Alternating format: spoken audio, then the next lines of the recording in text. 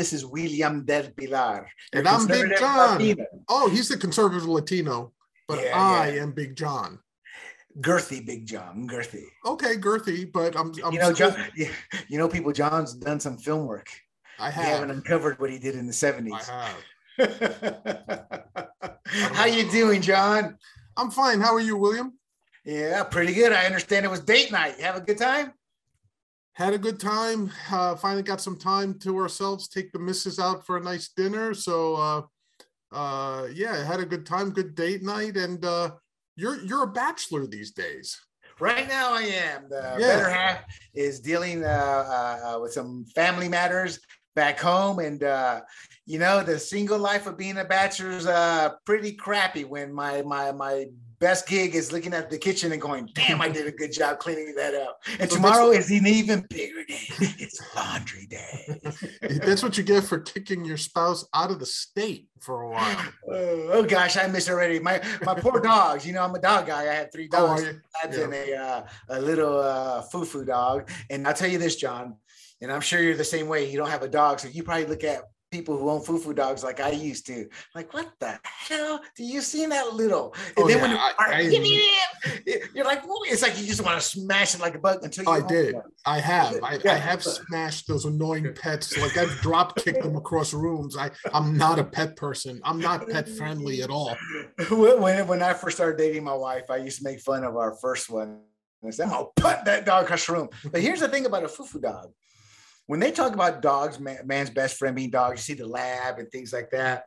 But the foo-foo dog, it blows any other dog out the water because that dog is literally part of your hip with nothing but love for mama or papa. And people don't understand it. I don't expect you to, but until that actually happens, when you see this little creature who's, like you said, we joke around punting it, kicking it, doing whatever, because it is that defenseless. You do nothing but fall in love, And my little foo-foo dog's not eating now that the better half went. I think she's had 1 meal in 3 days. So I'm going to go to the vet tomorrow, get some new dog food, and hopefully see what happens. But that's the life of a bachelor, people. And I probably just taken up 1.5 minutes of your life. It sounds painful. You couldn't pay me enough to be a dog owner or a pet owner or anything owner. Well, let me make my life sound even better. What's that? We are technologically connected, are we not? So what happens when you're a bachelor? Your highlights your dog and cleaning the house, and then the internet goes out.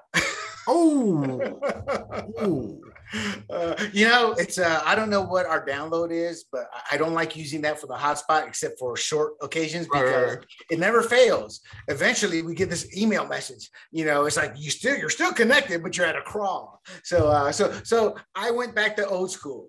1940s and 50s with old time radio on the phone and listen to a classic radio story. And you know what I've always appreciated about that, John, which is lost in today's society. And fans of Zork know what I'm talking about. It's the mind, the creativity. Theater of the mind. Hey, yeah. Exactly. In fact, there was one of my favorite shows was called Imagination Theater. But we're badly now. We're about 4 minutes in. It's good stuff. It's good stuff. People don't mind hearing this. It shows them our personalities. So that's okay. It shows that I have no life. No, I'm kidding, people. I love that too. No regrets at all, except for, okay. All right, Big John, we've got a simple story today, but the reason I chose this story, because it is a little light in basics and what happened, but it shows a couple of underlying themes. We'll get the libertarian take on free speech in federal government or public or private, and the current political battle of what institutions are teaching, what they're forcing on people, not just institutions, but what society's trying to force us to say. Political speech, I guess is what you can say. And that is the Meriwether versus Shawnee State. It sounds like a freaking old trailblazing America battle. Then we got what's been on everybody's mind the last, month? And what is that? Elon Musk buying Twitter. It's got to be Elon Musk. Yeah. And we're not going to talk about it here, John, but one thing I do want to delve into eventually is because it talks about what we were talking about off screen. Musk is not a friend to either liberals or conservatives. I mean, he's been on both sides of the aisle. He's more libertarian in my eyes. And so I actually heard somebody call him a libertarian the other day, say, no, Musk is libertarian. People, get over yourselves. Talking to conservatives. The problem with conservatives is, it's like who's the congresswoman, the she's not a congresswoman anymore, Gabby too. Tulsi Gabbard. Tulsi Gabbard. You know, it's like conservatives are like in love with her. I'm like, y'all know she's still a Bernie Sanders leftist. You just agree on her on a couple of topics, and because she didn't get on board, they're canceling her. So now you love her. I was like, you can support your enemy because we're not fighting over an enemy or an ally. We're fighting for our belief system. Yeah, right. But that's how conservatives are. Then we get to something I like to call, but I will not call it what I want to call it, but just there's certain things you just don't say segment. And that is Dan Campbell, dumbass or not. And Big John will be an arbiter here because based on my life experiences, he's a dumbass. Fair enough. All right, John. First of all, is Nicholas Merriweather versus Shawnee State University. I'll set the stage here. Sure. Merriweather is a professor at Shawnee State, 25 years teaching philosophy, religion, ethics, and the history of Christian thought. Right. Now, before people freak out and just see religion, I've taken a couple of these classes in college, as I'm sure you have, John, and it's done from a very analytical sense. You know, but even if it weren't, it's an elective course anyway. So right. Well, the point is, it's not Jimmy Swagger. Yeah, right. Okay. I heal you. Yeah, it's not that. Okay, so it's not Liberty College. Yeah. I didn't even Liberty College isn't like that unless they have their big gatherings. Come on out, people. We've taken your parents' money. Now we want yours. Right. You know, I shouldn't say that. Where's the lightning at? Hey, I went to a Jesuit university. Oh, that's right. John has more experience than I do. I stopped going to catechism, so I never even completed it. Yeah, so technically, I guess I'm not a full-fledged Catholic. Yeah. Shawnee State, with 3,000 students, instructed instructors to refer to students using their gender identified pronouns. Merriweather sued the school in 2018 after being disciplined for refusing to use students' pronouns. Now, that's the actual basics of the case, which again is ironic because we had this discussion offline in terms of this is the basics. It's how did we get there? Merriweather was asked to address a biological male in court listed as Jane Doe. Right. I want to think of that, which is hilarious. Yeah, exactly. Okay. So Merriweather was asked to address a biological male with female pronouns in class. The student, identified as Jane Doe, described as female, but the sex at birth is male. Per the lawsuit, Merriweather told Doe doing so would violate his conscience and sincerely held religious beliefs, specifically that his belief that God created humans as either male or female. Yeah, what he's saying is, hey, my belief says a man and a woman. So this would force him to communicate views regarding gender identity that he does not hold and that he does not wish to communicate. That's the gist of his side, but there's a caveat we'll get to in a few moments. The university determined he effectively created a hostile environment. So he wouldn't call this male who'd been called by his name for let's say he's 18, just for the last 16 years of his life. You know, maybe the last couple of years he's decided to change it. So so he effectively created a hostile environment for students and placed a written warning in his personal file threatening corrective action. Now, I think what helped Professor Merriweather was this caveat. I called it the no compromise as I was reading it up. Merriweather, who addressed students, and I'm sure you've had professors, I've had professors also, they address you by Mr. or Miss. You know, I found that odd the first time, but then notice a lot of professors do that. I think it's their way of respecting you. He did offer a compromise of addressing Doe by only her last name without the gender-based title he used for the other students. So he was willing to compromise. And I guess that's one thing that attracted me to this case today, John, is the fact that compromise seems to be a taboo word. It's like nobody wants to even look at it. We've become so tribal. Doe declined the offer. The professor claims that the student threatened him and compared his refusal to use female pronouns to someone calling the professor a C *****. I don't know if that's a CU or CO word. Yeah, and you know what's strange to me is that you feel compelled not to even say the words in the context of repeating them. So, you know, I'm trying something new, John. I'm trying to lay the case out as it goes out. No, I understand. Yeah. But at the end of the day, actually, that is kind of how I want to lay it out. Just because in the fabric of society, to me, this is an important case. Oh, This is about the kids. Yeah. And this is about the inmates running the asylum. You have to have order in a civilized world. If not, we can turn back to barbarism. And to the other side, they really don't want that with people who actually know how to shoot versus look at Hollywood and go, that's how I shoot a gun. I'm being a bit facetious, but you get my point. Yeah. There you go. There you go. As it goes that way, it hits everything. But, actually, I'm digressing, but 20 years ago or something, I read a statistic. It's in the book. It was written by that super statistician, and it was like a bestseller for years and years. But anyway, he said that the one stat was that most deaths in the ghetto to the innocents are because these guys can't hit the side of a barn. Right. Yeah. I think that might have been Freakonomics, but yeah, that's it. Freakonomics. Yeah. Well, that's been. Well, what's interesting about this case in particular is that it touches on. What was that? Fill us in on the rulings. What were the rulings here? Yeah, so this case basically got overturned, and it got remanded back to the lower courts, and it got for the professor, But what's interesting to me, there's so many moving parts to this, but so this is reminiscent of what happened to Jordan Peterson, the famed lecturer and hero of the right. God right now. Yeah, hero of the right. Even though he doesn't describe himself as such, but right. What's interesting to me is, and I love Jordan Peterson. Honestly, I'll disclose that. I think he's a great thinker. I think he gets misrepresented a lot, but what I like about him is he's a very thoughtful man. And when you ask him a question, sometimes he goes silent for a minute or two. He's thinking. And it becomes very uncomfortable until you realize he's doing what a real scientist does, which is if he doesn't have the answer right away, he'll stop and think about it. He won't just throw words out there. He'll say, let me think about this. And when he tells you something like, I've thought about that question for about 6 months now. And he's not, he's not BSing you. He has thought about it for 6 months, right? People like that, you should always take seriously, even if you disagree with them, because they have very well thought out positions. Even if you don't like the conclusion. Well, John, would you say that individuals like him have positions so well thought out? The reason we should listen to him is because he's putting up blocks to what we believe in, and by not listening, you're just refusing not to see the truth. Whereas if you do listen, you can. Well, you should listen for the very simple purpose that that's the essence of free speech and free debate, right? Because that too. His positions are very well thought out. Now they could be false in the sense that maybe he started out with false assumptions, right? That's always a possibility. But his logic, the leftist in him. Yeah, well, it could be the leftist in him, it could be the Rube in him, whatever, But the point is, it's like he could start out with false assumptions, right? But the fact that he's very well thought out should at least challenge your own beliefs, even if they're opposite.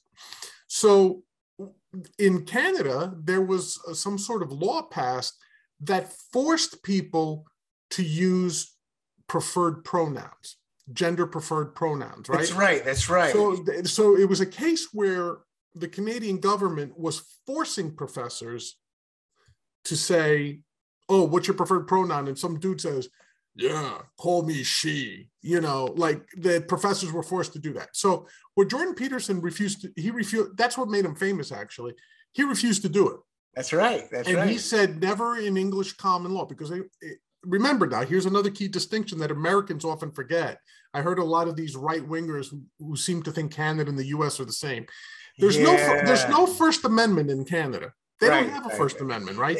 Honestly, John, could you safely say that there really is no First Amendment pretty much around the world like we have? Like ours, no. The closest one obviously comes from England, where they have freedom of the press, but they also have more strict, they have lower bars for libel and things like that. But Canada has no First Amendment. As a matter of fact, they have the opposite. They have something called the Human Rights Commission, which gets to decide whether what you said was hurtful to someone, and you can go to jail. They could recommend that you go to jail. Unless it's a politician being hurtful. Yeah, the famous case of a comedian named Mike Ward, who during one of his shows, he was being heckled by a bunch of lesbians. And he just cut loose with a whole bunch of lesbian jokes at them to shut them up. And he had to flee Canada. He could not go back home because they hit him with so many fines that he would go bankrupt. So he just said, it's cheaper for me to just pack up my family and leave. And government run amok. Right. But that's what I'm saying, right? So Canada has the opposite of the First Amendment.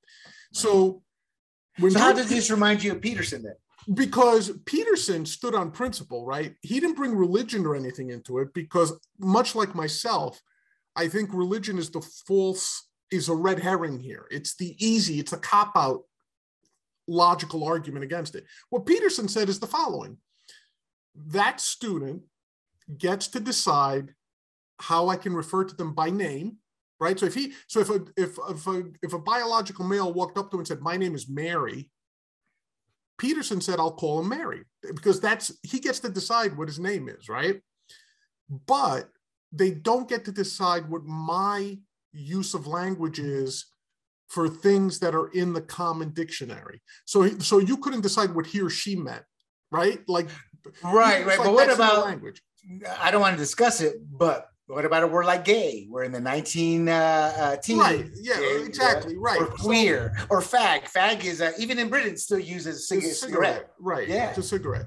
So his point was, never in the history of English common law has the government compelled specific speech on the general populace.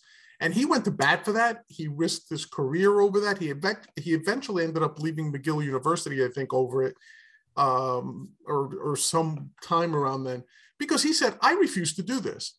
This is ridiculous, and it's logically unsound, and so on and so forth.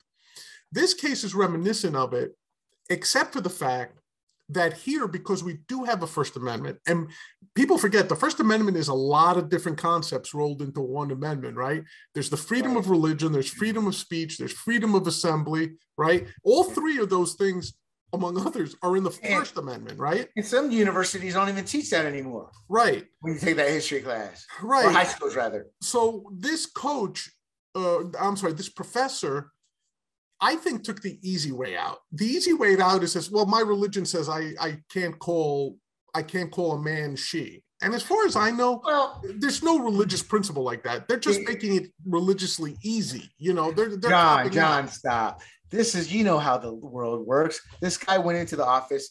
I believe this man, in terms of his religious beliefs or all that, but I believe the lawyer looked at it like you and goes, what's the best way to win this case? Well, by God, that religious angle works. Yeah, exactly. To me, his religion was irrelevant, or his belief systems and why he was doing it was not relevant to the lawyer. The lawyer just had to find a way out.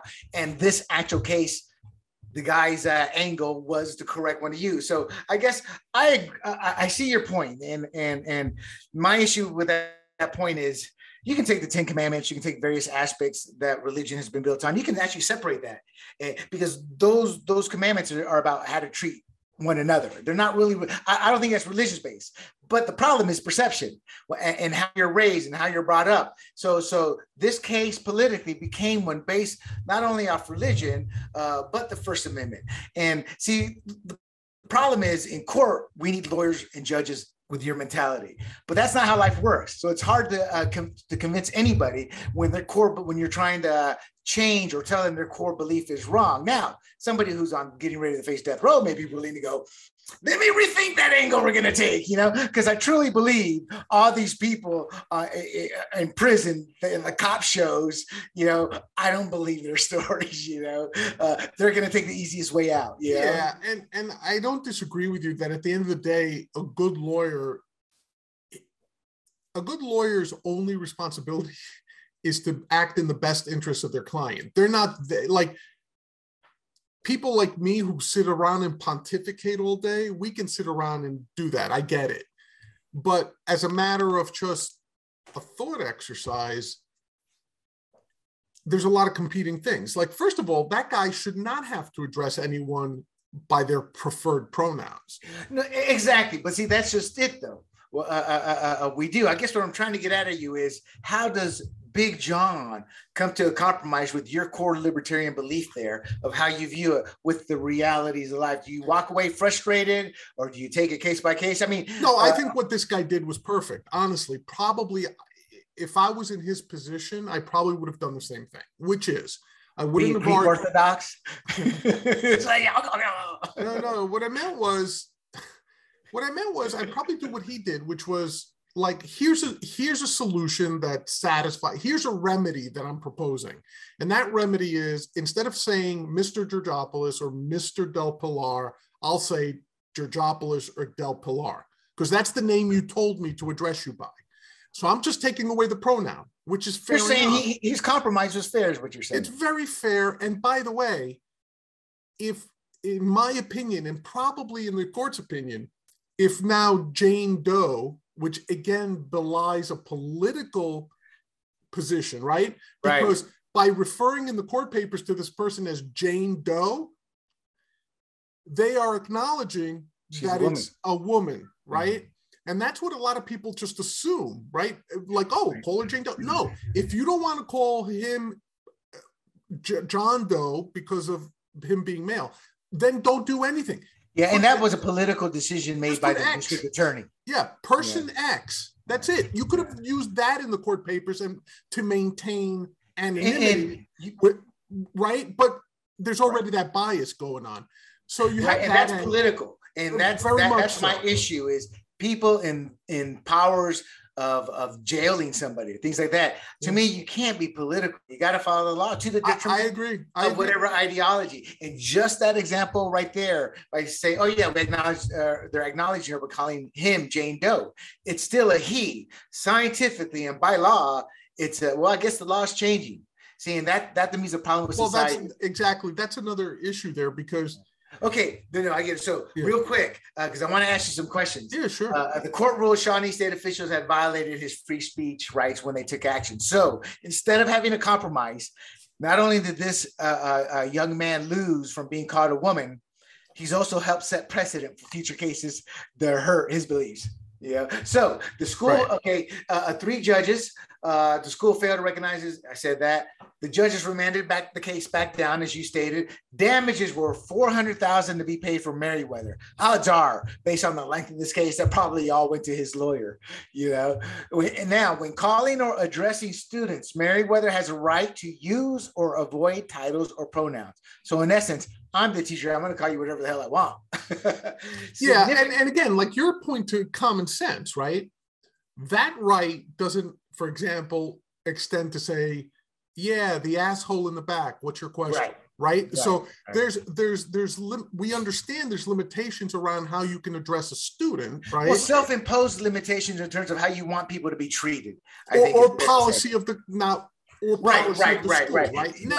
No denigrating, no dehumanizing. Right. Now, here's something that is more subtle that I would like answered is if the school hires you and the policy when they hire you is you will address students in our university by their gender preferred pronouns. Well, technically speaking, let's ignore the law right now because that would be thrown out as we saw with this case. But let's say it wasn't. So yeah, you're signing that contract to abide what the school does, how it does it, and you don't, you get your ass fired. That's what I agree with you. That's one reason people are so scared to become entrepreneurs because everything's on them now to make every single decision. Sure, and that's kind of what drove me. There's a great book from the 80s called I can't remember the name of the book, but in the book, what he said is go build your own ballpark in reference to you don't like the way I'm running my business as an employee, well then go build your own business. And John, I never forgot that. And that was always in the back of my head when I started KFL. Yeah. And to be honest with you, look, in New York City, I could be mistaken about this, but I'm pretty sure it's the case. There are laws in municipal offices, in other words, when you work for the city, that you are not allowed to misgender anybody. Right. Oh yeah, out here too. Right. Those laws, and they're all relatively new. But. Now, I think those laws are horrible laws. Because some people have been fired over them already. Right, because it's compelled speech, and I hate that shit.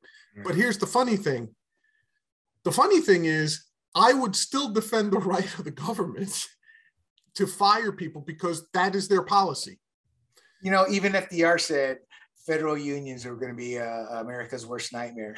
And they're just like a kickback pension job. Do your time. I never worked one per se, but I worked because the military, you work in a lot of places, and I did work at the VA. I was formed out a couple other civilian places, but Yeah, they're some of the laziest workers. There are some people dedicated to their jobs. Like I told you in the Navy, I can't remember how many hundreds and hundreds and hundreds of people I worked with. I was like on 6 commands in 6 years. I was the anomaly. I once jokingly said, "Man, just call me the angel of death," and they did. You know. But the point being is, out of all those commands, and each command maybe had 200, 150, the 300, 400 people. So a lot of people I came across. Only 2 or 3 people, when I left there, I was envious of them, not of their job, not of who they were, not of their lives.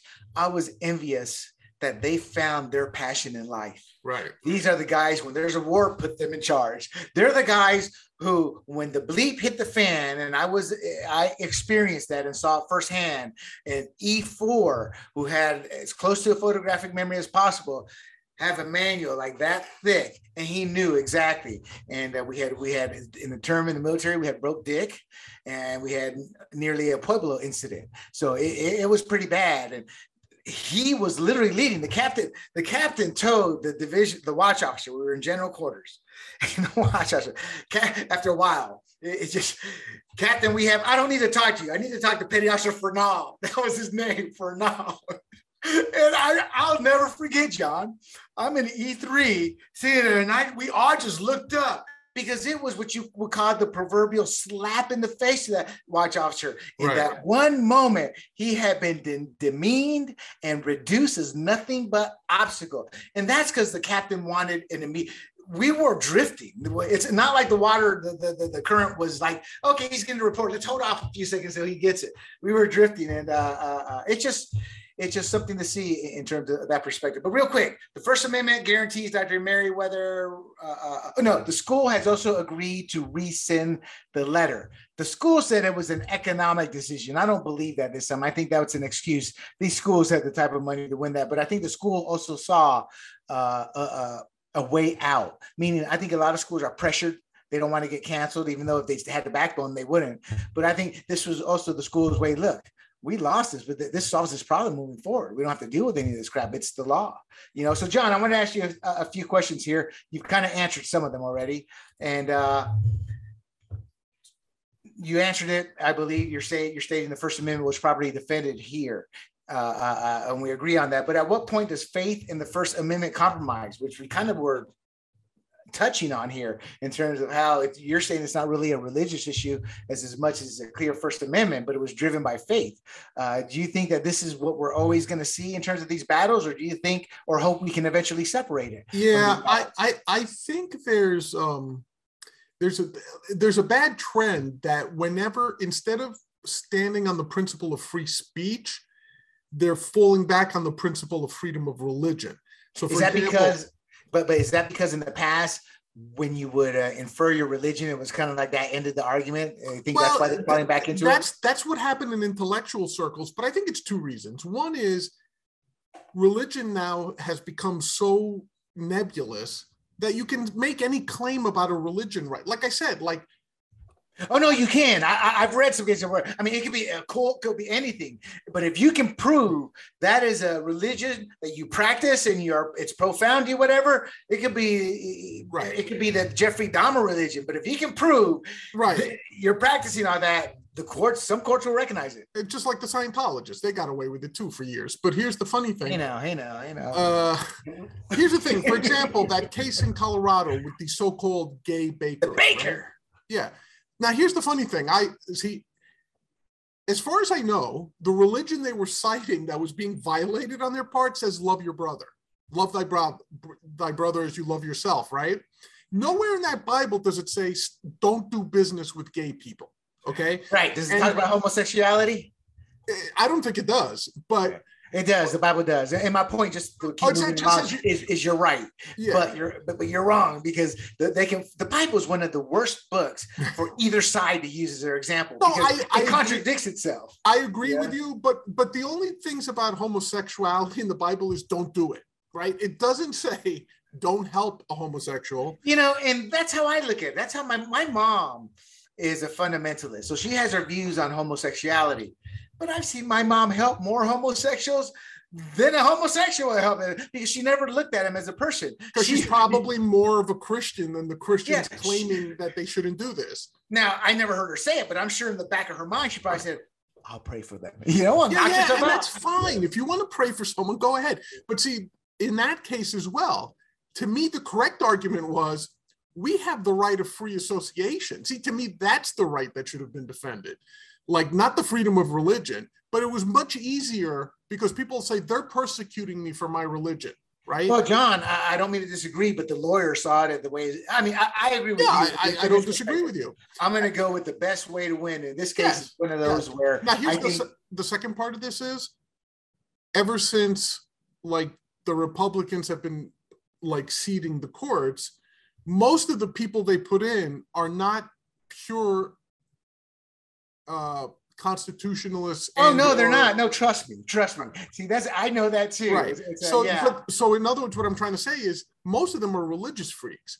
So no, I don't think so. Just because religion has a strong presence, there are fundamentalists, and then there are people who they go to church. You wouldn't know they go to church every Sunday or do it Sunday and Wednesday because they know how to separate it. But fundamentalists are a small core of conservatism, but just like the LGBT in America and in the Democratic Party, they have some of the loudest voices. Yeah, and that could be people fail to realize that, and that could be the case. But let's face it, the you're violating my religious rights has become an argument that's taken more prominence as these conservative judges have been winning more seats, especially on SCOTUS. So I don't think so. I think it starts out like that, and then I think it goes to what you're saying. Those judges are looking at the actual base law. Like in here, the judge, at the end of the day, this is a poor example, I guess, for your case. What you're pushing, you need to find one where the judge said okay for religion and ignored the law. And I haven't heard of one or seen one of that, but I'm not saying that they're not out there. Right. That's what you need to find to prop your case out. Real quick, John, before we move on, you've already answered, should we be forced to contradict our core beliefs? If you know what's required of the job going in and accept it, you're saying I'm putting my beliefs aside. Right, exactly. I agree with that. So what happened to free speech? Give me a second here. What happened to free speech at the universities? Supposedly bastions for open discussions. And John, the second part of that question is this a lack of intellectual and ideological diversity at the university system, which is supposed to be free speech and discuss those issues? Oh, absolutely. The American university system has been closed-minded for at least since the 60s. Okay, so real quick, because we're running out of time here.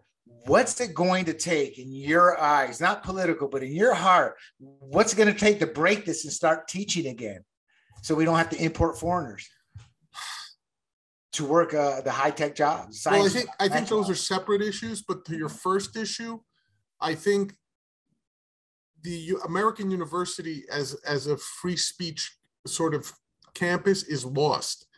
That's going to get lost for the next couple of decades, probably, because it's going to be a slow turnaround. You know, it's going to be that when all these old professors die off, you have to have intellectual conservatives, and I don't mean Trump conservatives. Actually, the best professor would be more of a libertarian. Well, that's what I was going to say. Either conservative or libertarian professors who make it a point to become professors. To teach both sides. See, but the problem is that people of that mindset tend to be more business and entrepreneurial. Doers, not teachers. Yeah, they don't want to be teachers. So, like, I liken it to me and my sister, okay? Yeah. My sister is much smarter than I am, okay? She's a lot smarter, but her life's work was to go into teaching. She wanted to teach children, young children, right? So she teaches grade school. She's not going to be rich ever in her life, right? Whereas an idiot like me said, I'm not going back to school. Once I got my degrees, I'm like, I'm gone. And I started businesses. I went to Wall Street, you know, and I don't know, John, that mentality's gone. Have you seen the pensions of these teachers here in California? It's not as much as you I understand. It is. No, but I mean, listen, hold on. Oh, no. I'm not going to let this one go. We got a janitor out here that was earning $300,000 after all his pension and all that. The Yeah, but a janitor isn't teaching your kids, right? Well, that's just an example of one. The teachers are just as bad, earning six-figure salaries that keep increasing. We have like either 1.9 to a $3 trillion deficit when you count the pensions in California. But for some reason, I assume they carved out some law or some regulation. They don't have to put that into the bill. So I'm not arguing with you as much as that used to be the case with teaching. It doesn't pay, but oh no, that is. Comparatively speaking, it doesn't pay anywhere near as the private. No, but you're talking about the 1-10%, in the country. They're earning their money both before and after. Teachers are working class people, but they see pensions of executive pay, because it's the taxpayers. And it's not just teachers, it's the firefighters. Everybody loves the firefighters.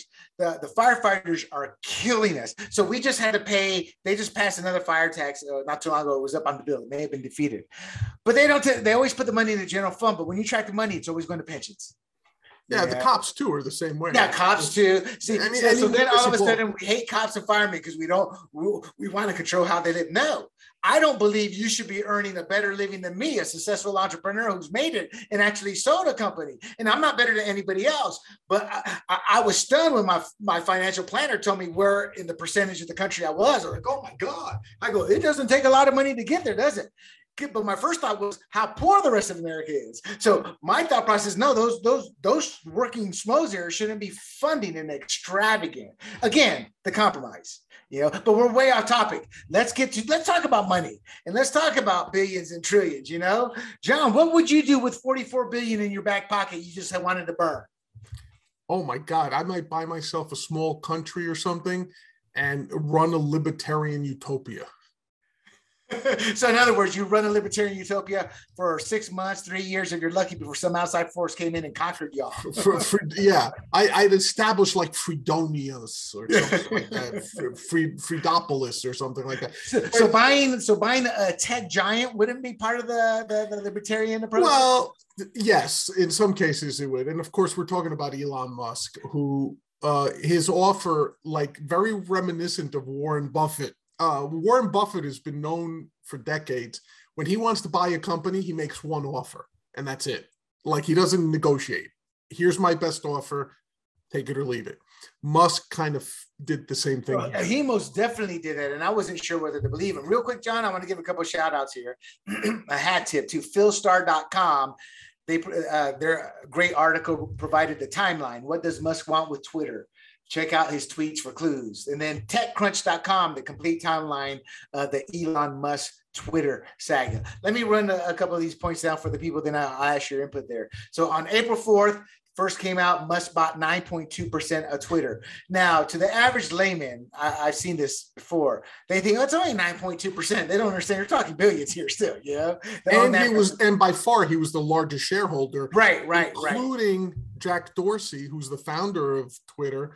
Plus, if you took all the board members put together. Now you're talking individual shareholders. Yeah, the individual shareholders, not institutional like hedge funds or mutual funds. But yeah, in terms of individual shareholders, by far, Musk was. Right. So April 4th, he bought 9.2%. April 5th, he was given a board seat. He was welcome. Offered. He was welcome. No, they came out. Yeah, so he was offered, right? Yeah, well, he offered semantics in the sense it was his board seat. April 10th, he backed out of his planned board seat. He had a different plan. He'd buy the company outright and take it private. Now, my thought process on that, just to drive you in the right direction, brother Girthy John, is that he realized he would be hamstrung as a board member by, as what you said previously. You're coming on board. Here's our rules. Here's our regs. Here's what we can say, what we can't do. I think he realized that. I think he knew from the get-go, they're going to hamstring me, and that's why I'm not going to take the board seat. Your thoughts? Yeah, I think that initially he was met with some sort of enthusiasm by some factions within Twitter, but it was obvious. First of all, the board has certain restrictions. Like, if you're a board member, you can't own more than 14.9%. Right. That's the other thing. He was going to be limited. Right. So if he wanted to buy like most of Twitter, he wouldn't be allowed to as a board seat. And I think that was part of the calculation that when they offered the board seat, it was a good PR move, but they knew he wouldn't take it. Okay, John, though, the stock hit last year at some time. I looked it up. I want to say October, November, approximately, or May. I'm sorry. I want to say approximately a year ago, but I wouldn't put it in November. But sometime last year, I looked it up. I didn't write the date down, though. It did hit roughly $70, close to 70, not 70. He only paid $54 and 20 cents per share. But now it was tracking even lower than that. You were on Wall Street. The natural inclination is like, well, we're in bad times right now. We're going to good times. Let's wait for it to go up.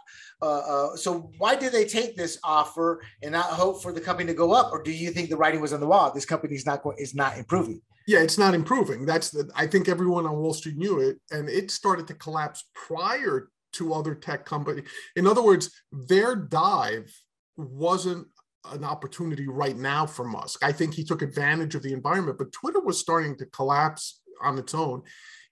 For all its users, there's some key metrics. As many users as Twitter has, only 2% of them are active. And it's the same 2% over and over. So they have about 350 million people. Are you good with math? What's 2% of that? A lot less. A lot less, right? Because 10% would be 35 million. 5% would be 17.5 million, right? So you're already dwindling down, right? Right. So my point being is that they have a very engaged, loyal base, but it's not expanding. The other thing is they haven't been able to monetize it properly. And there's a lot of technical things that are wrong with Twitter. Like forever, should Twitter have an edit button?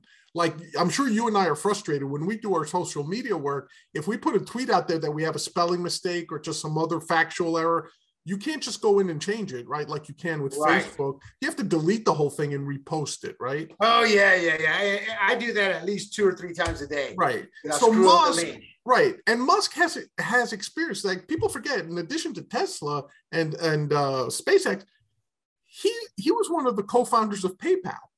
And think about how we use PayPal, right? It's like real quick, John. It's about 7 million people out of 300. Okay, 7 million. I was getting there eventually with my math, but that's not many people. That's not many people compared to how many are registered, right? So there's a lot of dead accounts. There's a lot of bots and crap like that. But anyway, so Twitter was so. Could they have gotten more than 54.20 a share? Probably not. So you think this was a good deal for them? Do you think that's why they agreed? I mean, it was literally a couple of days turnaround. I think what was happening was there was a lot of I think there was a lot of popular surge for Musk, meaning that a lot of the Twitter users wanted Musk. And then I think also you had issues. For example, the new CEO, Pragwal, I forget his last name, that CEO has not had a good 3 years at the helm. Like has it been 3 years? I think so. Wow. The founder of. Well, hold on, John. What about this aspect? I read that he was positive that more people, that the potential of other 9.2% rich could, in terms of institutions, could come on board, that because what you're saying, the Musk movement was starting forward. Do you think the pressure of, hey, we're going to lose this battle if we go toe to toe with him here? And he actually had an offer, meaning he actually set up and got the offer done on paper to be able to go through with it. Do you think just all that movement and all that? Yeah, I think there was a lot of. I think there was a lot of PR jostling. So Twitter, you didn't mention, but Twitter also adopted a poison pill policy. Oh, that was next. I was saying that the shareholders would be able to buy more stock at low prices, effectively diluting the company and driving up the price of his bid. You see, people, John Smart, he knew where I was going. So they had all that going on. And I actually, every so often I'll watch CNBC Business Mornings, and Jim Cramer was on. And Cramer was saying, like, well, the Twitter board can't be seen as succumbing to Musk because they have a fiduciary obligation. This was before they agreed to it. They have a fiduciary obligation to get the best price they can or not sell if it's not in the best interest. I think the problem was once Musk laid out his plan for cash, right? Because as rich as Musk is, $44 billion in cash for him would have been very difficult to raise on his own. He would have had he would have had to sell off a lot of his other stock, Tesla, SpaceX, right? And billionaires are like that. They have a lot of their wealth on paper versus in assets. You know, right? That's a big mistake that a lot of socialists and leftists have. That if you're a billionaire, you've got $1 billion bills somewhere, like AOC. AOC says this nonsense all the time, and but it's like John, your favorite rube, as you like to call him, actually went bankrupt in one case because he had to file for bankruptcy because he was cash insolvent. That was Trump. Oh, he's done it lots of times. He's filed for this was one of the big ones. It was a lot of money. It was like he had to file bankruptcy because it's not that he wasn't a billionaire still. He had all the assets. He did not have the cash flow to pay all those debtors. Right. So we say debtors. Yeah. So once Musk, though, said, here's my plan for getting the cash, and it could be like getting loans from banks, borrowing against his other stock, whatever. Once he had that plan for here's the $44 billion, now it's what you might call a bona fide offer. So the board now has a bona fide offer. And if the board is doing their fiduciary duty, they're saying, look, at the time, they were south of $50 a share. They had gone as low as 44 in the past couple. Right. In fact, this whole month drove the stock price up. Every time Musk would say something, he would drive it up. And it was Morgan Stanley and Bank of America. Do you think the fact that's what I meant by it's on paper? We got it done on paper. It's bona fide, yes. Yeah, exactly. There you go. This is an actual offer. It's a bona fide offer. Yeah, because when you get into high finance, there's so many interesting things. For example, one of the major players in this sort of M&A type of thing is JP Morgan Chase. They're the biggest bank in the US. And Elon Musk is like mortal enemies with JP Morgan Chase. Like, I don't know, they've had beef in the past. So they weren't going to help him, right? So now the question is, if the biggest bank in the country isn't going to help you, where are you going to go for this sort of thing? And that's why he had to stitch together like Morgan Stanley, Bank of America. I don't know what kind of terms he got. I don't know I don't know the details, but apparently he did put together a good offer. So now Twitter, legally, the board has to decide, is this in the best interest of our shareholders? Right. Corporations have one legal responsibility, not money. One, the best interests of your shareholder. Yeah. That's why a lot of times people say, well, why didn't this company feed the poor? Their job isn't to feed the poor. Their job is to make more money, more value for their shareholders legally. That's the only thing they have to do, right? So Elon Musk made an offer. They had to accept it, I think. They did. Now the question is, will they keep it public or take it private?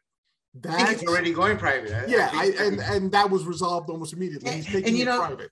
And John, this is a great lesson here because John and I talk about this all the time. For people that don't know, I approached John to work together, and I said, John, I can be tough to work with because it's not that I'm driven. It's a curse sometimes. It really is because it's a bad habit. There's never an obstacle that is just an obstacle. And Elon Musk, in this case, the biggest bank who could have made it easy for him, told him to F off. Right. But instead of caving in and going, well, moving on to the next project, he found a way around it. And if you ever want to be an entrepreneur, because I know eventually some entrepreneurs are going to watch this, that is an example of determination and perseverance when the rest of the world is telling you you're not going to do this. The board is looking at you laughingly, and where's he going to get the money?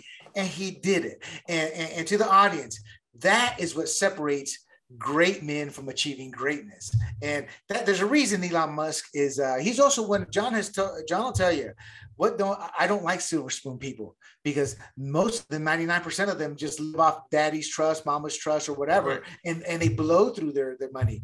Elon Musk came from a well-to-do, I don't know if it was wealthy, but well-off, rich family out of South Africa.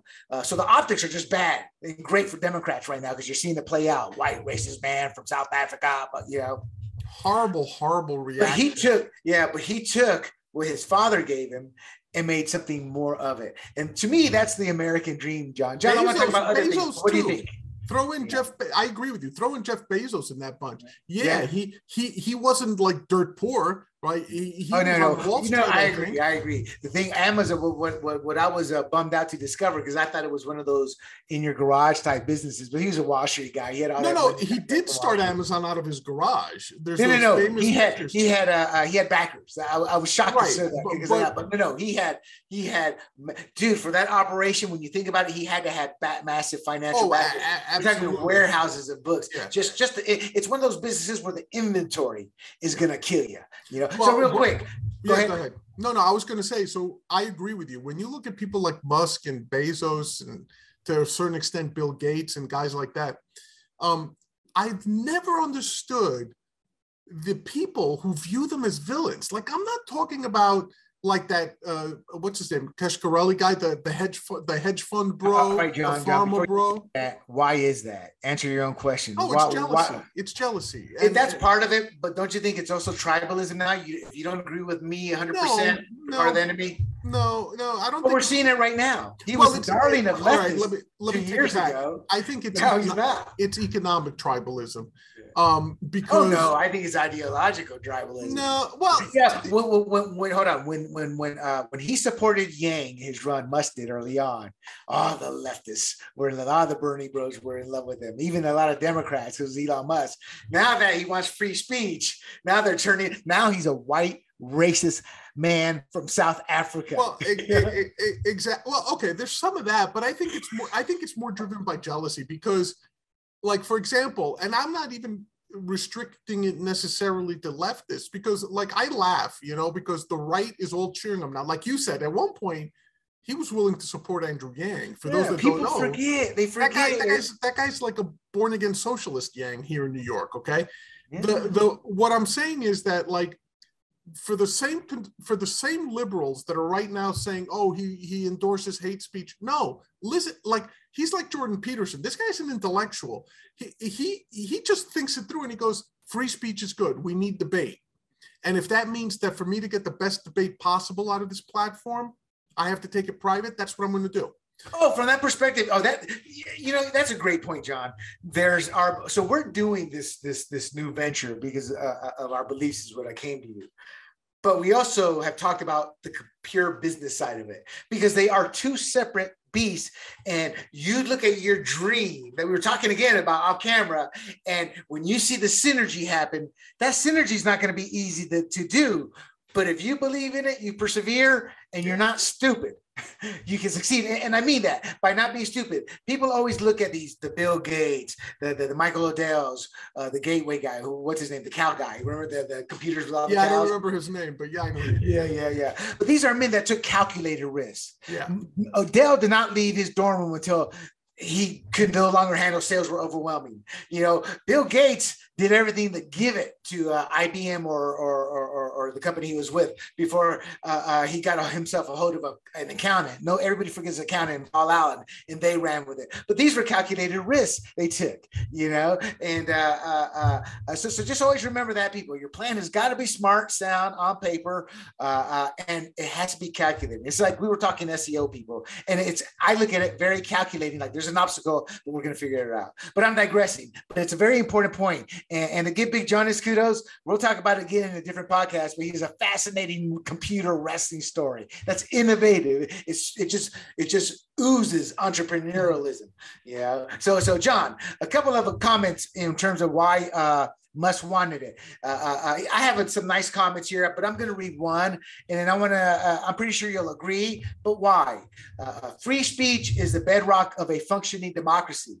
And Twitter is the digital town square where matters vital to the future of humanity are debated. He tweeted that. Now, that hit me. I don't want to say hit me profoundly, but it is a profound statement. Yeah. What he's saying is Twitter is to the United States of America what certain corners and squares were in the Roman Empire, where orators would sit there and just be screaming the news at. Right. I assume you agree with that. Do you think, one, that's his real reason for doing this? And two, if it is, can he succeed?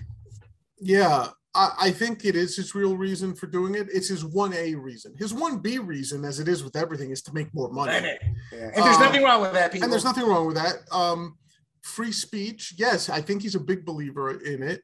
And also, see, you have to understand intellectuals, and I keep getting back to this, intellectuals view free speech to be more important than any other right they have, because to an intellectual, the ability to challenge beliefs, debate beliefs, even with people that you disagree with, because sometimes the guy who disagrees with you is the one who pushes you to discover even more cool stuff and to come up with new ideas, right? So, like, you don't get an anywhere. Intellectual is like an entrepreneur for the mind, and you don't want the mind shackled.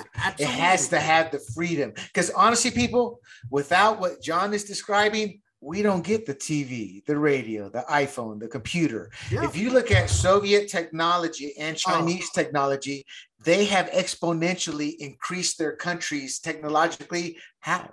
Through the theft of American inventions, creativity, et cetera, et cetera. And that's what John's referring to. And John, do you think, I'm digressing, but it's a very important point, going back to the universities, do you think it's that intellectualism that you're talking about that is being forced out of the universities because of ideology? Sure. Yeah, absolutely. And that's both sides. It doesn't matter what ideology. Yeah, right? No, but we know what ideology it is. Look, I tend to be very tough on conservatives who all of a sudden become blind to their own censorships, right? So for example, the people who are cheering Elon Musk right now, the very same conservatives, I guarantee you, in 2 months, if he opens it up and now you've truly got free speech, all the guys who are going to be on there grooming, talking about how transgenderism is awesome, supporting BLM, like all these things, that's free speech too. The Nazis, that's free speech too. You have to tolerate it. How do you moderate? Because you can. Well, hold on. You said it yourself earlier with the professor. He shouldn't be calling her, hey, you dumb man, or you do this or that. Yeah. There's modicum. And to me, a company is failing if they don't try moderation. They can't. No, hold on. To try to figure it out. But if you can't come up to a solution, then you got to make some hard decisions. Do you let it go or do you shut it down? See, to me, everything is layered in a strategic plan and tactics to try to achieve moderation. In this instance, in another industry could be something else, but they're trying to achieve something.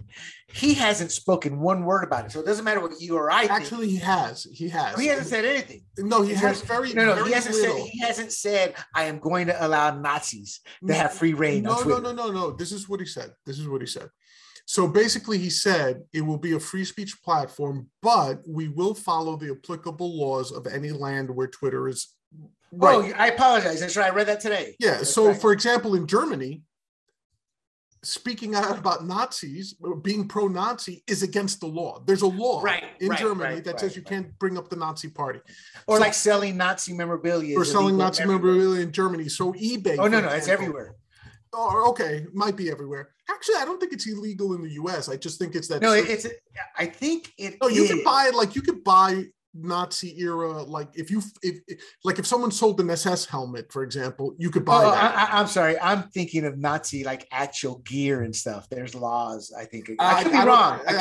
But I know they track people down that way and bust them. Well, yeah, there's certainly watch lists based on that. But the point is that what Elon Musk. So first of all, moderation is bad for two reasons. One, again, it flies in the face of free speech, because once you have moderation, you have to have a moderator. Well, John, I think what it boils down to, agree with me or not here, give me your thoughts on it. What it boils down to is whoever's doing the moderating is going to do it from their ideological core. Oh, yeah, that's the biggest That's problem. Where the failure, the human nature of that is why it's doomed to fail. Right, but William, there's a second problem that most people don't realize. On the internet, once you become a moderator, you become legally liable for the speech on your platform. That's fairly new, I'd imagine. Oops. What you dropped there? It's okay. Ghosts in the machine. But no, it's for example. My cannabis plan. Gotta go. No, I'm for example, like the New York Times can't claim, well, they're just articles. We're not responsible for it. No, because they moderate their content, right? They moderate their writers. They become liable for what's written in the newspaper. Yeah. Twitter, if it has no moderation at all, they get a pass. They're just like, look, we are just the town square. Any idiot can come here and say whatever they want. No, now, I think so. I agree that I agree because And the reason, because there's small factions on each side. One reason I stopped online gaming back in 2002, because I was a gamer my whole life growing up, is because the first person I heard was a young young white kid with the N-word. Then eventually I played with a black kid, and it was cracker this, cracker that, redneck this, redneck that. And I just realized it's coming from both sides. And what was my option? To go run, create laws, go fight for something like a soccer mom would do? Right. No, I just chose not. I'm like, I'm not gonna deal with this. But the real scary part, John, was playing a game of it was a zombie game. God, I wish I could remember the title. You need to play it, people. And I'm playing online, and this kid jumps in. I didn't realize the game automatically went into multiplayer online mode. Yeah, I hadn't connected my game system to the internet yet. For years, I had never connected it, and then I did. And then this kid's coming on, and he's in my game, and he was a 9-year-old kid. Oh my God! And you were probably yelling at him and stuff, right? No. He was so nice. So he was trying to do some kind of trade. Everybody kept screwing it over, because I guess in those games you have to drop your weapon, and then the other guy. So he would always drop his weapon, then pick it off, and then disappear off the screen. So right. But I just realized in that moment how it was so easy to manipulate him. So to me, it was like, this is a pedophile's wet dream. And that's when I didn't get angry at parents. I'm like, God, you parents are clueless. You really don't know what your kids are doing. So that said, John, how does Twitter it's being pushed now. Leftists, I hate to say, and I'm not accusing them because I tend to be a conservatarian. It's because they are pushing grooming and pedophilia and all that type of stuff, normalizing it. I've actually, my wife's a hairdresser. I've dealt a lot into I know a lot of gay individuals. I'm not saying I'm tight friends with them, but because of her world, we interact. And one of them told me that the thing that the kid, Milo Yiannopoulos or whatever, right. He was telling the truth. He was telling me, he goes, yeah, there's some part of the LGBTQ that these guys, he goes, we don't claim them. They're like the Bucks, the Buck guy from the Democrat guy. They seduce and they take or pedophile priests, for example. But the point is, pedophile priests. But there's a segment of humanity that wants to normalize this, I think. So how do you think? Because most of the world doesn't. But how does Twitter handle that? Well, I'm a free speech absolutist. So I don't believe in restricting anyone's speech, anybody. Now, so you know what the other side's going to say. Yeah, and the other side is wrong, because what happens I agree. Because what happens is, once you start to criminalize the speech, hate speech, first of all, again, put aside the moderation, put aside the liability. What do you create? You create an environment where these people are driven underground. So if you're really worried about grooming, you're really worried about pedophilia, you're really worried about your kids, what's worse? Having these people communicate with each other in the dark in code and you don't know what's going on? Or would you rather have them on Twitter where you can deal with them, you could try to have discussions, you could try to persuade them, you could try, first of all, look, it's a hard... John, also, the obvious. These cats can't stop, so that's where the FBI comes in. This is how they catch rings. People think they're safe under an umbrella here. No, but I'm not talking about people who just think about it. People who are in child trafficking. Right. San Diego's like number 2 child trafficking. Real quick, John, it appears you are correct. I am wrong. There's parts of France and Europe where it's illegal. I thought it was illegal in the U.S., but I guess about the Nazi memorabilia. Yeah. Because I believe it or not, I've known people who used to order like authentic World War II Nazi pieces. Yeah. I know people like that from the military. It's usually guns. They were military guys, and they used to order that stuff on eBay. eBay then had a company policy not to sell that stuff. There you go. And it's a private company. But you could still go to like swap meets and probably pick them up, and it's not illegal. Okay, one of Musk's enemies, the other billionaire you talked about, I don't know if it was this segment or last segment, states, or actually threw a tweet out there, in essence saying that China will China have leverage? Because, Tesla's in China, and literally China's a big component of Tesla, from manufacturing to other types of deals. And look, like you said, Musk is not like $240 billion rich in the bank. Who knows how many millions he has? We know he doesn't have 44 billion because he had to go pocket work to get that together. So do you think this is just Bezos, what was it, kind of like yanking the chain to create a little drama here? Yeah, I think there's a lot of that going on, because he had the same kind of beef with Gates at one point. Like, even among intellectual billionaires, or maybe especially among them, you're always going to have these little beefs going on. Like, oh yeah, and for the record, for the world, for you guys out there, I guess Bezos and Musk don't really get along too well because I don't know if it's friendly or not, but they are competitors in the space race right now. Yeah, Bezos launched the big penis. That's his claim to space thing. Yeah. And listen, I heard the local female worker down the street go, "Damn, that's going to cost extra." Yeah, right. But you know what's interesting is another thing people don't realize is you want more people like Musk, Gates, and Bezos who hate each other and are super competitive against each other, because that brings us the best products and services, because they have to outdo each other. Think about what government provides. Government, everybody works for the same thing. They all work in lockstep, and they're the most inefficient body in all of history. The Soviet Union is a great example. They had some car in the 60s. It's like you were forced to buy that car. And if it started half the time in those brutal winters, they said you had a good model. Oh, please. Listen, I have family members who work for the CIA. And they used to regale me with stories of where they would catch and what they would catch Russian spies stealing. Like, literally Western equipment, computer equipment that we threw away. They would go dumpster diving because in the Soviet Union, the old Soviet Union, they were the top technology you could get. John, it's crazy. Everything from an old appliance to an old TV to a junker car, because they take it for the pieces. But the car I'm referring to is called the Trabant. There have been stories written about it. You know, like the Razzies had the movies and all in the car industry, and like the Trabant, and you were forced to buy it.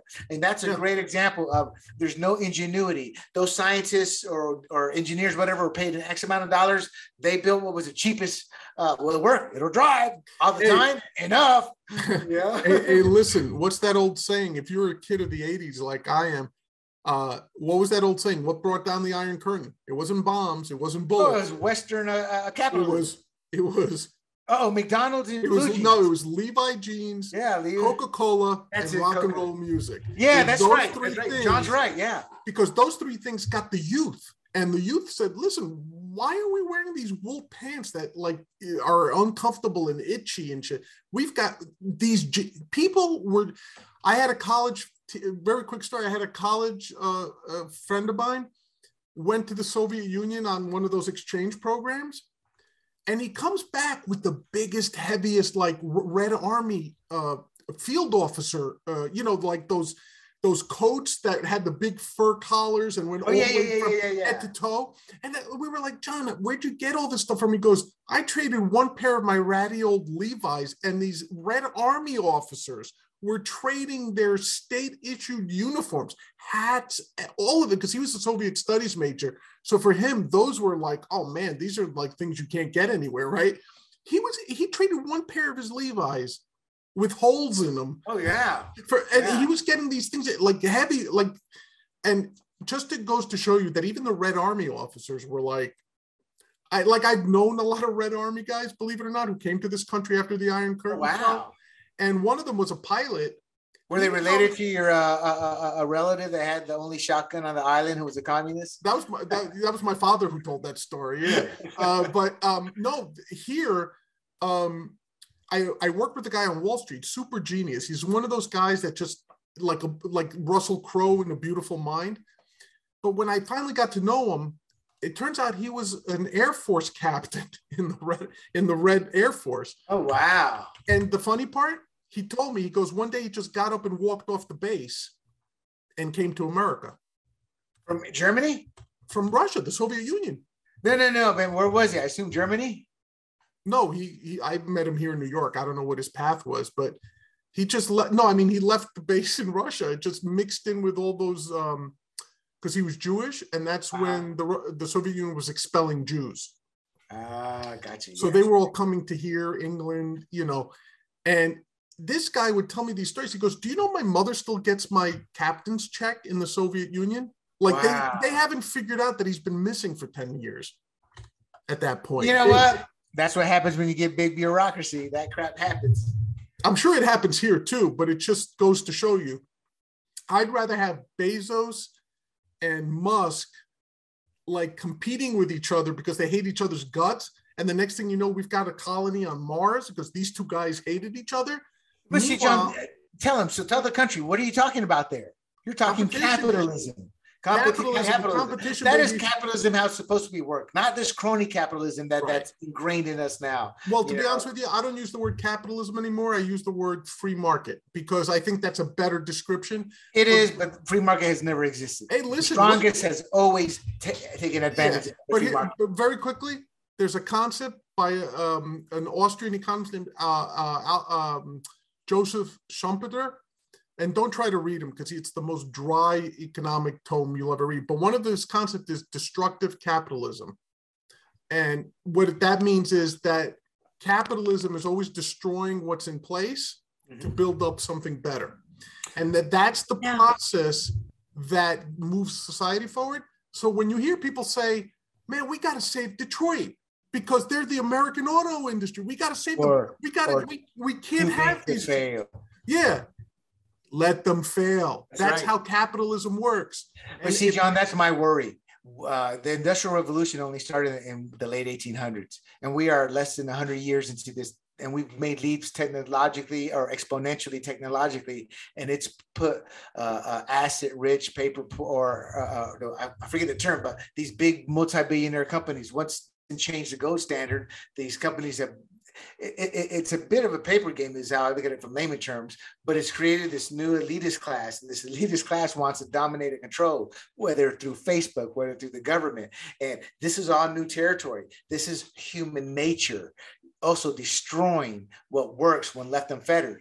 But that's human nature from the dawn of civilization. That's why I'll always argue we don't have a free market. We never have. The strongest have, or those willing to compromise have been controlled by those willing not. China, Russia, stealing technology. China's a massive threat now. That's not, remember, they were brought into the WTO in the early 90s by Clinton. Clinton was being bought and paid for by China to help get China at WTO. And the naivety of the hope that, capitalism will help teach them and it'll overcome communism. And I was always thinking, no, they're going to take aspects of capitalism, which at the time as a kid, I didn't realize was crony or crony capitalism, and combine it with their power they have to just amass more wealth within a small group, and then continually dominate in worse and worse ways, because we are now in an industrial world with weapons that can control the masses, So I don't think, John, in my heart, I'd love to have a free market system, but it's still a capitalistic system is the best term. I don't disagree with you. It's just that. Okay, let's move on. No, and I'll just wrap it up quickly because I think we're coming near the end, but I do, but I got one more question on the social media. And okay, Trump's purchase of Twitter. John and I, people are doing some side things that we think you're going to love and like and enjoy. So we look at the news and all. So in looking at this news, I was looking at the other social media platforms, Parler, specifically Parler, Getter, and Gab. Gab, I believe, will survive. They left well before Trump got kicked off and all that, and they formed their own ecosystem. But Parler and Getter are a product of everything that happened over the last 4 or 5 years. And their base were people who were fleeing the censorship of Twitter. Their base was, let's be direct, their base was basically Trump supporters. Well, no, that's what people wrongly assume. I'm saying Parler and Getter, not Gab. Not even them. It's grown since then because people want to make money, and there's ways to make money off them, and that's why they started. But in your defense, I can't argue that point as much as I want, because Getter, I think at one point they probably grown but had 8 million. Supposedly Parler had 12 million accounts. So you're right, in a sense, those could be Trump supporters. So anyway, what happens to those companies if Twitter truly goes back to what its original purpose was meant to be? I'm sorry, we forgot to exclude the most obvious one, Truth Social. Yeah, we excluded it because I think both of us kind of feel that's going nowhere. But here's the thing. I think they'll still be around. I think the weaker ones, of the three, I think I kind of agree with you. Parler is probably the weakest one. Technologically, it seems to be not as good as the other two. It doesn't seem to be resilient, all that stuff. And people, John knows that partially from what I tell him. I'm on all the social media. I handle that, and Parler's dead. I mean, you go there, it's a ghost town. Somebody with 1 million followers will make a post. Some of the better retweets are like 50 or 100. You know, you could tell it's the same people talking to each other, and that's all it is. And I don't even think they're talking to you. I think it's just big accounts posting whatever just to stay relevant on that account. Or it could be just like you said. It could be certain brands that just say, okay, this is on our list. We have to post. So I guess it boils down to Truth Social and Getter, because we see Parler eventually fading. And Gab. I think Gab is the Gab has it. No, I exclude Gab because Gab has built its own ecosystem and its own base, its own followers. Right. Their base is fundamental. He's what I would call a conservatorian. His religious beliefs make him a fundamentalist. But if you look at that site, there's a lot of libertarian beliefs. You're talking about Gab. Yeah. That's why it's not that he wants the Nazis or things like that, or the Post or those people. He looks to us to self-police, because I've run across some of it. Mute, block, or whatever, you know, and it angers me because I'm like, see, y'all just feeding the other side. But the other side, I can point to quadruple the size. Why? Because they're not censored on Twitter, so it's easy to find. As a conservative Latino, that's kind of my world at times, so I can always easily point out the race hustlers, the supremacists, and those on that side. Well, here's my take. I think Gab will be the strongest one of those alt sites. I think Truth Social will die just as soon as Trump gets convicted. Okay, I'll get a question. We'll come back to it. Keep going. But what I think the key is going to be, and this is where Musk, I think, will add even more value to Twitter. A lot of people don't realize the advertising on these sites is something called programmatic, meaning that people aren't placing ads on Twitter, right? They may buy ad space, but the physical ads are done entirely by computers, by artificial intelligence, and it's just computers bidding against each other for the best spots. And there's these like what Burst Media in my day used to do. What was that? Kind of like what Burst Media. Except it's, trust me, it's much right. It's expanded, but still the same concept, just expanded. The first company that builds a truly good system where on a true free speech platform, advertisers don't have to worry about their brands being associated with accounts that they don't agree with. They're the ones that are going to win. So, because they're going to be the easiest to monetize. So for example, if you had complete free speech on Gab, which it pretty much is, if they came up with a way that said, hey, BLM, we can guarantee that your ads will never appear on anybody you consider to be right-wing or Nazis or whatever, or white supremacists or whatever. By the way, also, hey, you Trump supporters, we can guarantee that your ads will never be seen by Democrats, liberals, whatever, right? And that's tough because, John, during political season, I get a lot of Democrat ads. I do too. I still get texts for them, and I've never been a registered Democrat. Elizabeth Warren contacted me personally on text. Yeah. And the same thing. Me and 80 million others. Yeah. I get contacted by everybody but the libertarians, but thus we know why you can't hold a par. To me, that's the subtleness, right? Whoever comes up with that system best, that ties into these, they're called ad exchanges. I understand that, John, but how does that tie into the actual building the user base out? Monetization, baby. Yeah, when you're talking about monetizing the user base, I'm talking about how does a getter stay relevant with its users? I think that is, since it's also called UGC, user generated content, on all these platforms, Facebook included, YouTube included, it's the one that gets the best content creators, right? Like if all of a sudden, do you think somebody's going to go to Parler if let's say Pete? No, Parler is dead. I'm talking about Gab, Parler, any one of them. Just look at them all as equal right now. Do you think it's like Melania just signed a deal with Parler a few months ago, or an agreement of some kind. I don't see people flocking over there. But real quick, what about this take? Truth Social. To me, this is Truth Social has been a wreck. I had high hopes for it from a business perspective. Because honestly, I hate people who get up and run away and leave. I'm still on Twitter the most because that's where the battle's being fought. You know? But I think Trump has one card to play.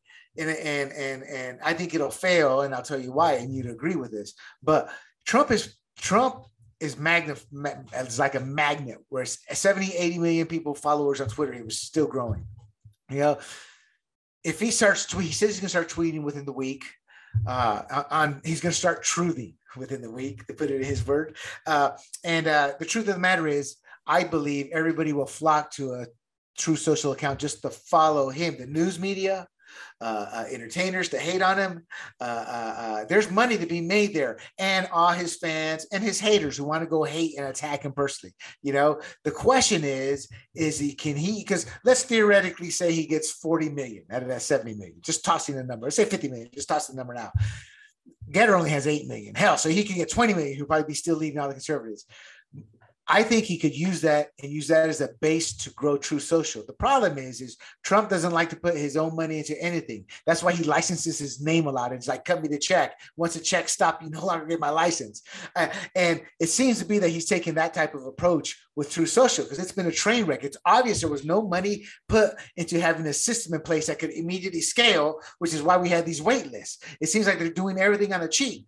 And because that is why I feel it will fail. But to my point is, I think Truth Social has that one card called Donald Trump, and everybody will flock there just to listen to his tweets. And from there, theoretically, he could grow a base. I just don't think he has enough care in the world to grow that base. Yeah, look, you know what I think about Trump, but I'll try to be fair to him. Almost none of his business ventures succeed. Almost none. Well, he makes a lot of money licensing his name. No, but that's what I'm saying. But I'm talking about business ventures. Yeah. But that is most of his business ventures. Well, now it is, right? But think of anything he's tried, right? The USFL. Oh yeah, there were 20. This is like you're right. And I used to use those to rail against him when I was Ted Cruz reporter. So, but okay, hold on. But when you look at most of them, they're minimal. We're not talking stuff that could affect his bottom line. No. But what I'm saying is that he doesn't have a good record for building a business. Right, but John, most entrepreneurs don't. When you look at some of the successful ones, not the one lightning in a bottle. Again, I've done tons of research because I was an entrepreneur. I just want to know what made him tick. And most of them have a string. I don't want to say string, but that's how they describe it. I had a string of failures. I mean, the Starbucks guy his wife was supporting him, and she was like pregnant 9 months. No, I don't disagree with you, but the difference is that Trump hasn't had the success in any business that those guys have had. So people learn from their failures. He doesn't seem to. But that aside. My final point on that is the reason I think you're wrong is if he's licensed a business for 3 years and has made millions and that business goes under, in his eyes, he was successful. He got 3 years worth out of his name before it went under. See, right, so I guess we're looking at these businesses in a different light. You didn't ask me if Trump was good at making money for himself. You asked me if I think the business will succeed. Fair enough. And the business will not succeed because if Trump stays at the helm, it will not succeed. The odds, history is against him. The other problem is architecturally, it can't grow. We know it's based on an open source Mastodon product. Anything can grow. It depends how much money you put into it. No, but I'm saying, yes. And the point is, it's not built to grow right now, right? Yeah. Because, like you said, they don't have a mobile app. Well, they just server with a new server, and they said the wait list is going to go. I'm a layman. John handles all our tech stuff, people. But when Devin Nunes says we signed on with Amazon's, or not Amazon's, but Rumble servers or something like that, and the wait list is gone away or is going away, that tells me in layman terms they signed that deal. And part of it, sure, it's to another conservative company, but part of it also they're going to be able to scale now. I guess what I'm trying to say, John, is anything is possible. The problem is I think Trump. That's why I brought up the licensing. Trump doesn't care about the business succeeding, about how much money can he get out of it. And remember, this is part of some kind of conglomerate of companies. I don't know any of them, but True Social that he's going that got investors in, had a stock price already up and high. It's dropping now, but to me, that's all Trump cares about: upping this value and then boom, selling. No, I don't disagree with you. I think Trump will make money out of this. I don't think Truth Social's going. So in essence, you're saying it's going to fail. Yeah, I think Is so. it okay? Yeah. No, I agree. I agree. It looks cool. I love the colors. I think Elon Musk is lying when he says it's a terrible name. It's actually a very creative app name, and the reason why is when you see True Social. Oh, yeah, it's a Twitter-like platform. You hear True Social. It's already formulated the thought they want you to formulate. When you can have that in a title, that's 90% of the battle. Now you still have to make the business work. It's like the owner of FantasyFootball.com thought just having the URL, he'd have millions of sellers or buyers and traffic would be, and it wasn't, and it slowly died on the vine. Okay, let's go to our final topic here. We'll make it quick, and luckily it's a short topic. This is a topic that I call the dumbass, or it stays in the locker room. I haven't figured out a name for it, but this is a topic where somebody does something that just shut the bleep up, dude. It's kind of like a wife who's been lovers since high school with their boyfriend, and they marry him, have kids, starts telling the tale of his first time with her to the girls. It's just, honey, there's just some things you don't talk about. So that's what this is. Now, Dan Campbell, you want to tell us a little bit about Dan Campbell, or you want me to give the overview there, Big John? You might as well go through it, because like I am almost talked out, believe it or not. We've been at this for almost 90 minutes. Yeah. I think that first case kind of I mean, it was good stuff. Don't get me wrong. I was excited to talk about it, but now Dan Campbell's a letdown. Dan Campbell, 1999 third round pick by the New York Giants, played from 99 to 2009. The important stuff here is he was a coaching intern starting in 2010 with the Dolphins and was a tight ends coach 2011 to 2015. And as some of you know, most of you don't, Dan Campbell is the head coach of the Detroit Lions, and he's a loser over there right now, statistically speaking. I just don't understand some of the moves. But that said, he was talking about what teams will tolerate. Here's his quote. So teams, and John, we both know, when you're a winner, Ray Lewis, they're going to ignore a murder. When you're over the hill, who's the other Ravens? An alleged murder. Yes, I apologize, alleged murder. And when you're over the hill, who's the running back with the elevator? Ray Rice. When you're an over the hill player, they'll throw you under the bus. So here's what, and Dan Campbell was talking about, how good a player is how long they'll tolerate. So here's his quote. He was a dynamic football player, but he came in every day just reeking of alcohol. He was probably on a bender for who knows how long, but God, he loved football. He showed up. He didn't have any MAs. That's missed assignments. And I assume missed assignments in football is on the field itself, covering the guy. He hustled nonstop. And it's like, you know what? You'll find a way to make that guy work. Not saying we want those guys, but he loved ball and he had success. And he's still playing today, by the way. So when I saw that, and I'm a running back? He was a tight end. Dan Campbell was a tight end. We don't know who the player is. Was he talking about a running back? We don't know who he was talking about, but he was a tight ends coach. But here's the issue I have. Certain things stay in the locker room. And because this is a story you tell when you're in your 80s, and 80% of the actors in this role are dead or senile. This guy is still active. He's first of all, my question is, did anybody bother to get him help and do what's right versus winning? And he's still playing in the league. So what other teams? And honestly, John, I've told you off camera some of the stories I've done politically that nobody picked, that the party doesn't like hearing and people don't really pick up on. So I've written articles on them. But this would not be hard. I can tell you, my company was seen as a media company. Reporters, people thought I was a reporter at times. This is not a hard story to figure out who that player is. It really isn't. So you could be destroying a career where nobody stepped in to help him. So to me, this is one of those type of stories that, I'll be frank, guys, this is the no crass sailor to me. Just shut the fuck up, Campbell.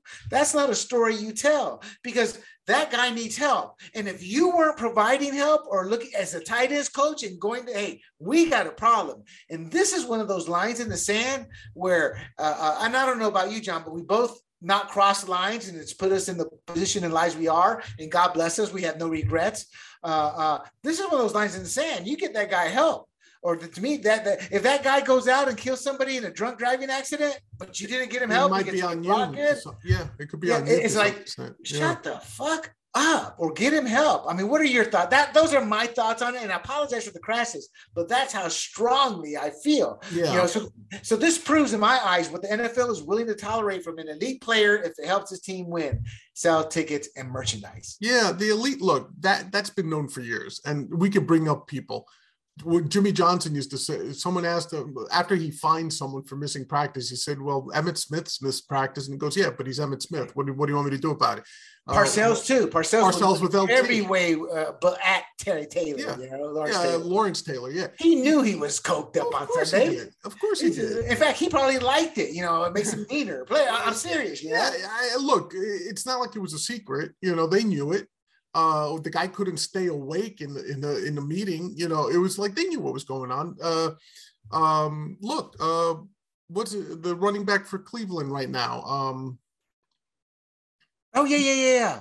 It's Chubb and who's the other guy? Chubb, Nick Chubb. Is that his name? No, the other, not Chubb, the other running back. God, I can't remember his name now. He was with the Chiefs, and he got Kareem Hunt or Kareem.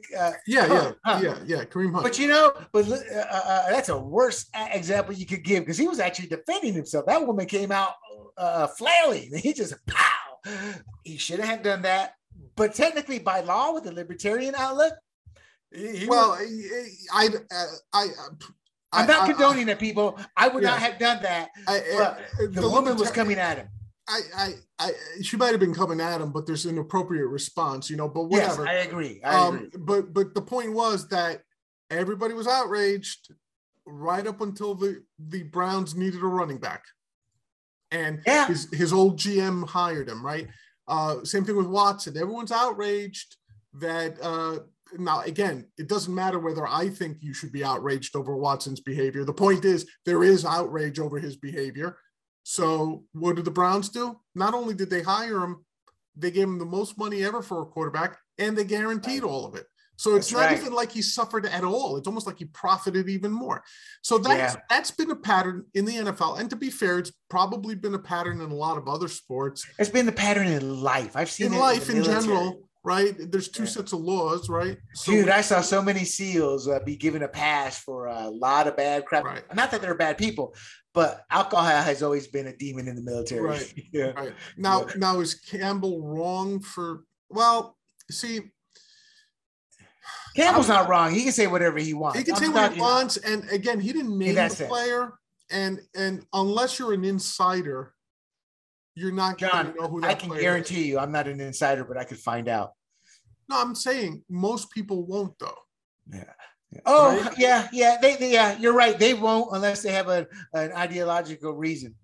Yeah. On both sides. And even then, you wouldn't be 100% sure because you're assuming he's talking about a tight end. He could be talking about any. Oh, no. I don't know who he's talking about. The thing is because he was a rotational coach. So he was a tight ends coach, but he also coached other positions too. I remember reading about it. I'm trying to think he was tight ends coach, and then with the Dolphins in 2015, he was an interim head coach. Right. So it could be, and this he's talking about he stayed there from 2011 to 2015 as a paid coach, and so it could be anybody, especially with the fact he was an interim. Right. So the fact that it was still anonymous makes it a little bit better to me. But you're right. There was no reason to say something like you could have done the same thing by citing people we already know this situation to be true that were made public, like Ray Rice. Well, Ray Rice is the one they kicked out, but like Emmitt Smith, like Lawrence Taylor, like Deshaun Watson. These are public things, and he could have used those as examples if he wanted to bring this to the light. But I think this was also like he didn't care, right? It's sort of like exactly. So, no, you're right. See, when I look at Dan Campbell, I'm like, dude, are you a joke or are you a head coach? Now, people are going to chastise me, but that's just the impression I've gotten from him and how he handles something. Yeah. I thought of that from Mike Vrabel early on, but that quickly went away when I saw what he was doing.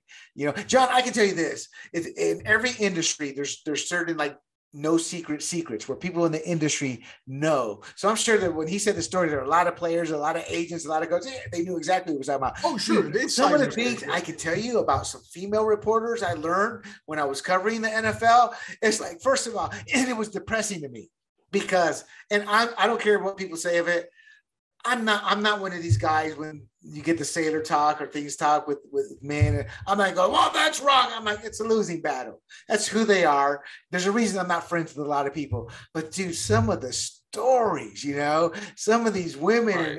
and the shacking up players or the rumors that go around, and some of the men and how they play the books in terms of reimbursements and how they write the stories.